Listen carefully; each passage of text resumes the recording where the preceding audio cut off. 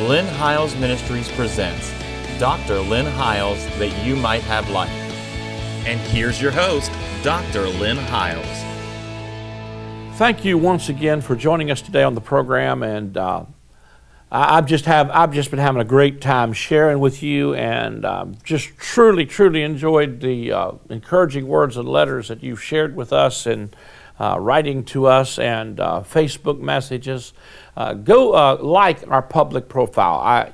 I have a personal page, but I have the limit of friends that Facebook will allow me to have on my personal page. So just go to my Lynn Hiles Ministries page and hit the like button, and you can follow us there. Also, we post on that page a link to our YouTube channel. And every time we air a program like this, we'll put the YouTube channel up, and you can literally go from there, from Facebook, right straight to our YouTube channel.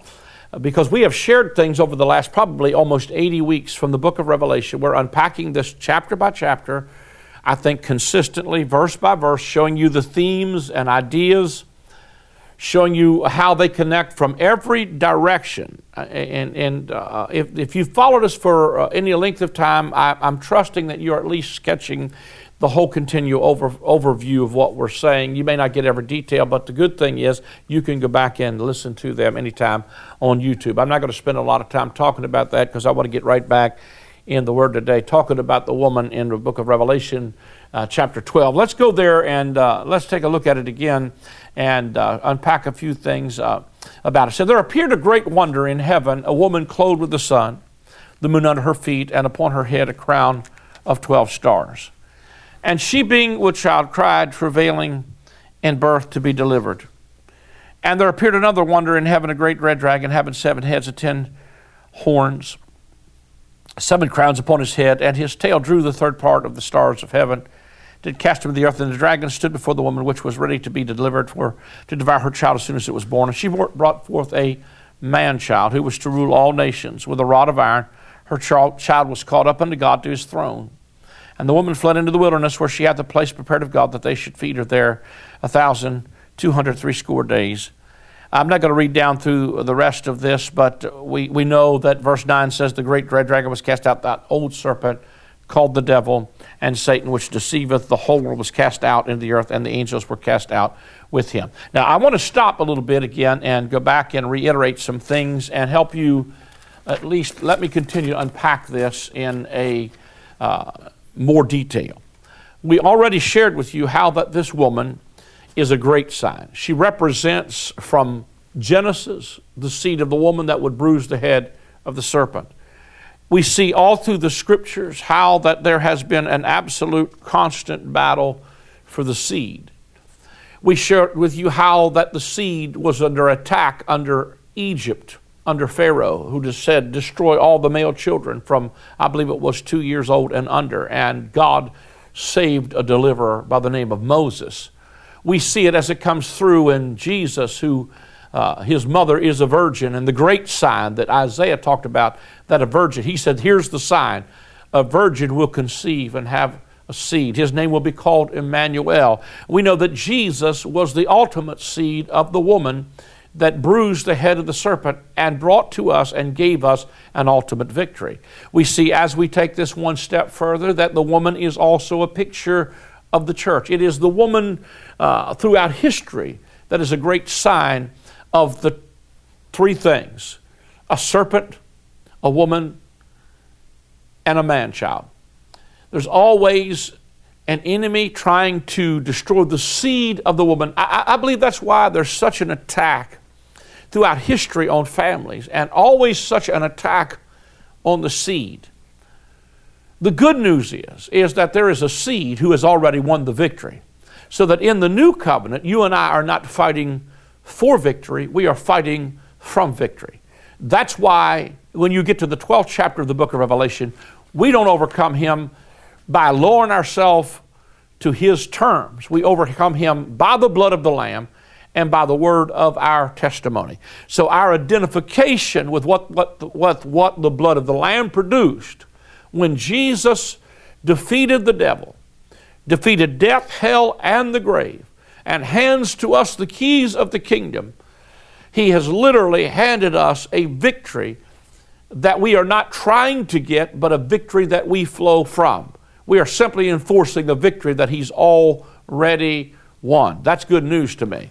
Now, I want to show you several things. We showed you already last week how this woman in Revelation is exactly like her husband, because we see she's clothed with the sun and the moon is under her feet. And we read to you how that in Revelation 1, it describes Jesus as being the sunshine and His strength. We also showed you in Revelation chapter 10 where a mighty angel with a rainbow on his head and clothed with the sun came down from heaven. So then we see this sun-clothed woman. In other words, she's put on the Lord Jesus Christ, if I could say it like that. She has put on her royal garment, just like Esther did of old when she went in. I think that's a powerful story again of a woman who the seed of God is under persecution by Haman and by his lynchmen. But you've got a cosmetic queen, if you will, by the name of Vashti, who refused to come at the king's commandment. And the king said, listen, I'm going to take Vashti's portion and give it to another that's more worthy than she is. And you know the story of how Vashti, who was a cosmetic queen, refused to come at the king's command. But there's an Esther waiting in the wings, and the king, she finds favor in the eyes of the king. Can I tell you that again, to me, is a powerful picture of the removing of a cosmetic cosmos system of religion that paints its face and looks holy. It is if you will, it is a religious system that can only put on a front.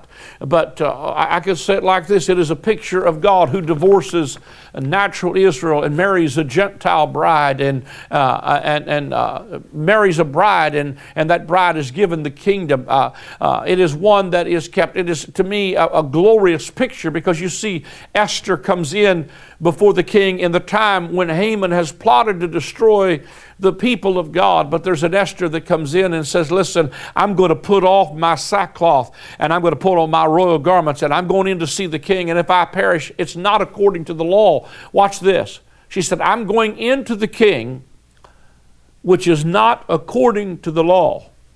Because the law said if you went in uninvited, you could be literally put to death. But she said, I'm going in to see the king, and if I perish, then I perish. But she goes in before the king, which was not according to the law. That's a great, powerful picture to me of Esther being a new covenant type of a queen, because she goes in and he holds out the golden scepter. The scepter to me speaks of righteousness, because his scepter is a scepter of righteousness. And he holds out the scepter to Queen Esther, and he says, ask me, Queen Esther, and I will give you to the half of the kingdom. And Esther becomes an intercessor who stops the plots of the enemy and brings deliverance to the people of God. That's a powerful picture to me of what I think is going on here in the book of Revelation, is that there is a woman who is a true bride of Christ, who is clothed with the sun, moon under her feet, who is going in before the king, and he has held out the golden scepter, and the enemy's plans are destroyed and they are thwarted. We will show you in coming segments how this is really specific to the early church, who was in the first early pains of birth pains, giving birth to a kingdom and giving birth to a new covenant, if you will, that was in a specific time slot. And we'll show you how that the 42 months, the times and a half of times, correspond exactly and perfectly with the timetables of what Daniel prophesied about, of times and a half of times, and that there would be a season that the saints would be worn out for times and a half a time, but after that the kingdom and the dominion would be given to the people of the saints of the Most High. I want to show you exactly that was the 42 months when the Romans were in cohorts with this dragon, this serpent, this devil gives his power to this beast in the 13th chapter of Revelation, and we will show you how that this beast of Revelation 13 is the beast of Rome, and how for 42 months, exactly 1,260 days, times and a half time, he persecutes this woman. She listens to the words of Jesus, who told them in Matthew 24, when you see Jerusalem encompassed with armies, let him that is in Judea flee into the mountains. I tell you that they fled, they went into the wilderness, some fled to Pella, others fled to other places, but God preserved them there and kept them on eagle's wings, because the time came for the saints to possess the kingdom. It's an everlasting kingdom, and all nations and all kingdoms will serve and obey him, and it has been growing ever since. Now let me just go back and show you a few things that I want to bring out, especially in this particular segment. Once again, we see several things of women throughout the Scripture. We see, let me just read this for a moment. We see the same thing repeated in history with Cain and Abel. Yet God preserves the seed of the woman in Seth. We see it repeated in Egypt as Pharaoh tries to kill all the male children, but God preserved Moses.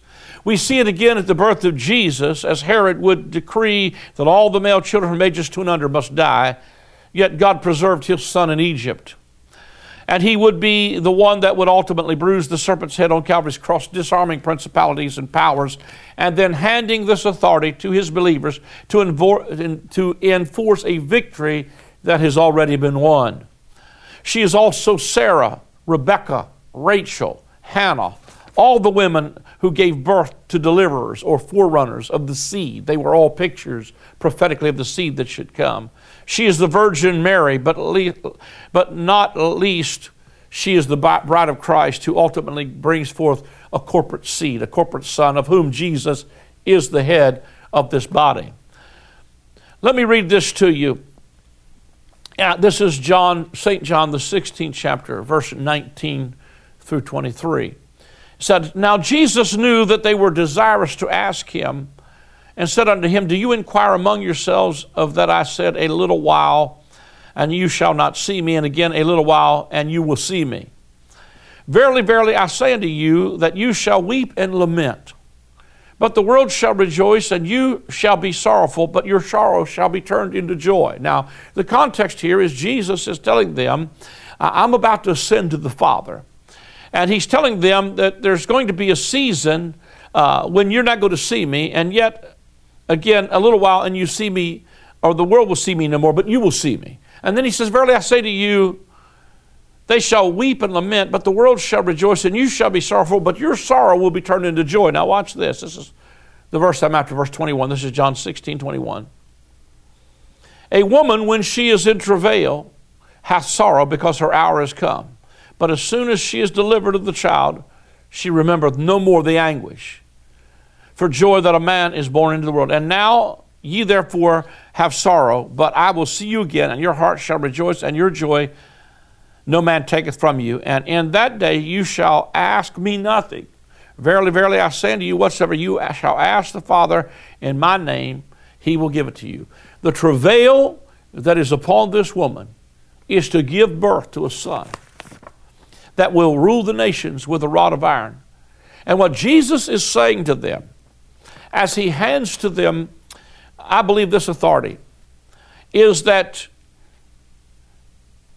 you're going to see me no more, but the reason I'm going, I think it, let me turn over there real quick. John 14, I think this is, there's so much that just rolls in my spirit as I get going with this, but John 14 is I believe, a very much misunderstood piece of Scripture, because it is on the heels of Jesus having given sup to the disciples. And he said, this is my body which is broken for you. He gives it to Judas.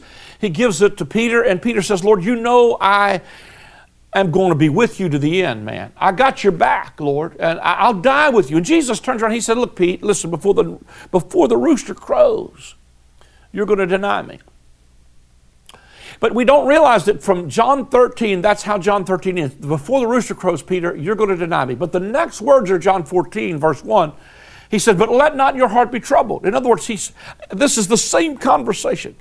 You're going to betray me, Peter. I know you mean well, and you're probably going to fight with me right up to the last.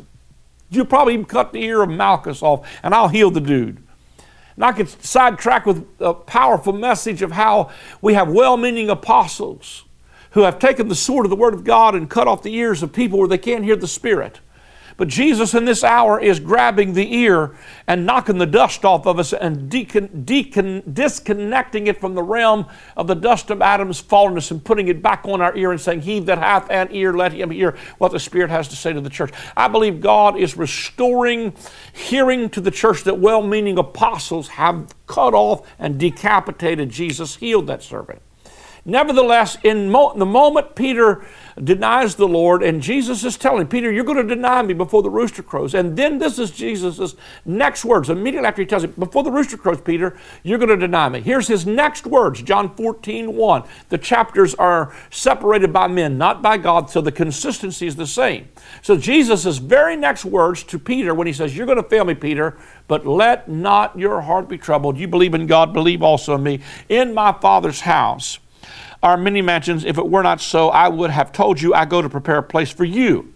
And if I go to prepare a place for you, I will come again and receive you unto myself, that where I am, there you may be also. The key words in this chapter is that where I am, there you may be also. So if you are writing notes down, you need to circle this, where I am, because I want to show you in the context of the scripture where he is. He said, I'm going to take you where I am. You can be also. And whither I go, you know, and the way you know. Thomas said unto him, Lord, we know not where you're going, and how can we know the way? Jesus said to him, I am the way. I am the truth and the life. No man cometh unto the Father but by me. I'm going to bring you where I am. Where am I? I am going to bring you unto the Father.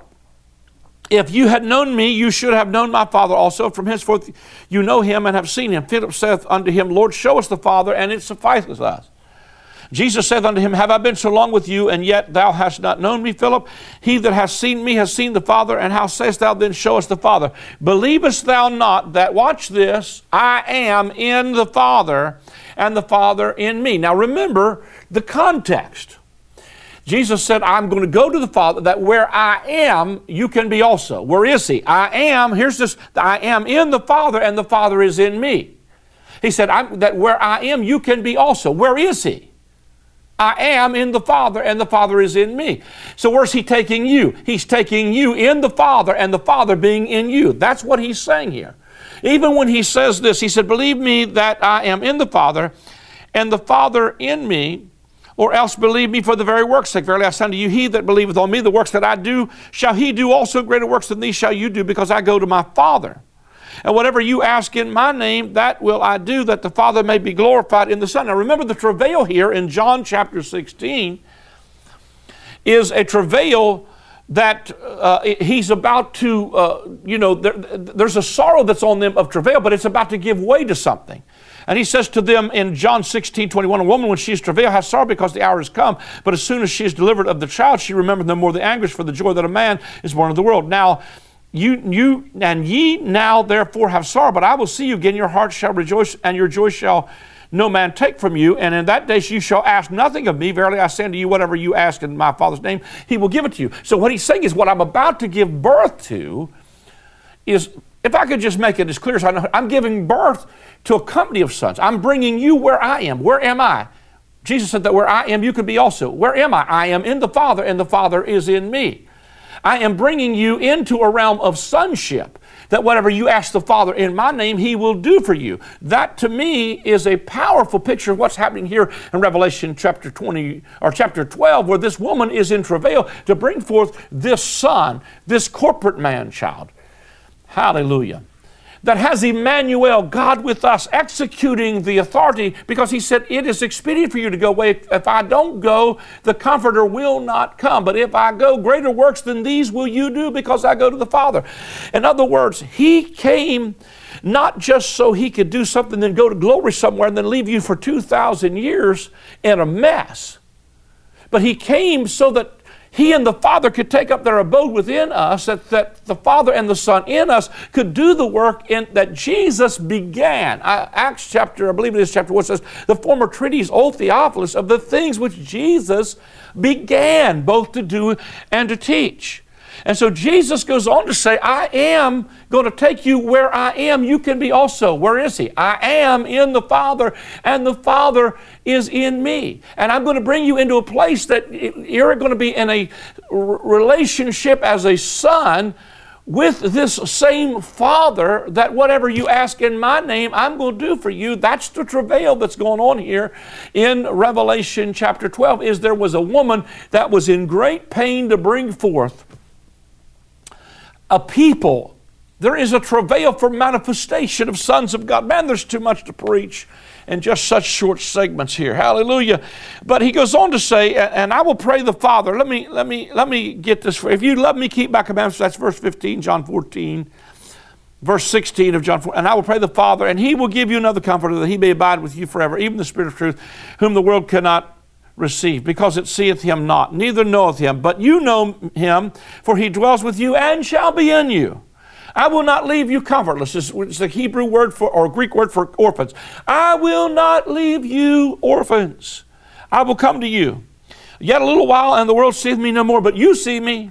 Because I live, you shall live also. That day you shall know that I am in my Father, and you in me, and I in you. He said that where I am, I'm going to prepare a place for you. That place is not a building on a planet 3 miles south of Mars called heaven. That place where He was going to take you was in the Father, and the Father being in you, and you being in Him, that where I am, you can be also. He goes on to say that at that day you shall know that I am in my Father, and ye in me, and I in you. Just remember, connect the words I am, that where I am in the Father, and the Father is in me. But I and my Father, we are going to come and take up our abode within you. And he that keep my commandments, he that is that loves me, and he that loves me shall be loved of my Father, and I will love him, and will manifest myself to him.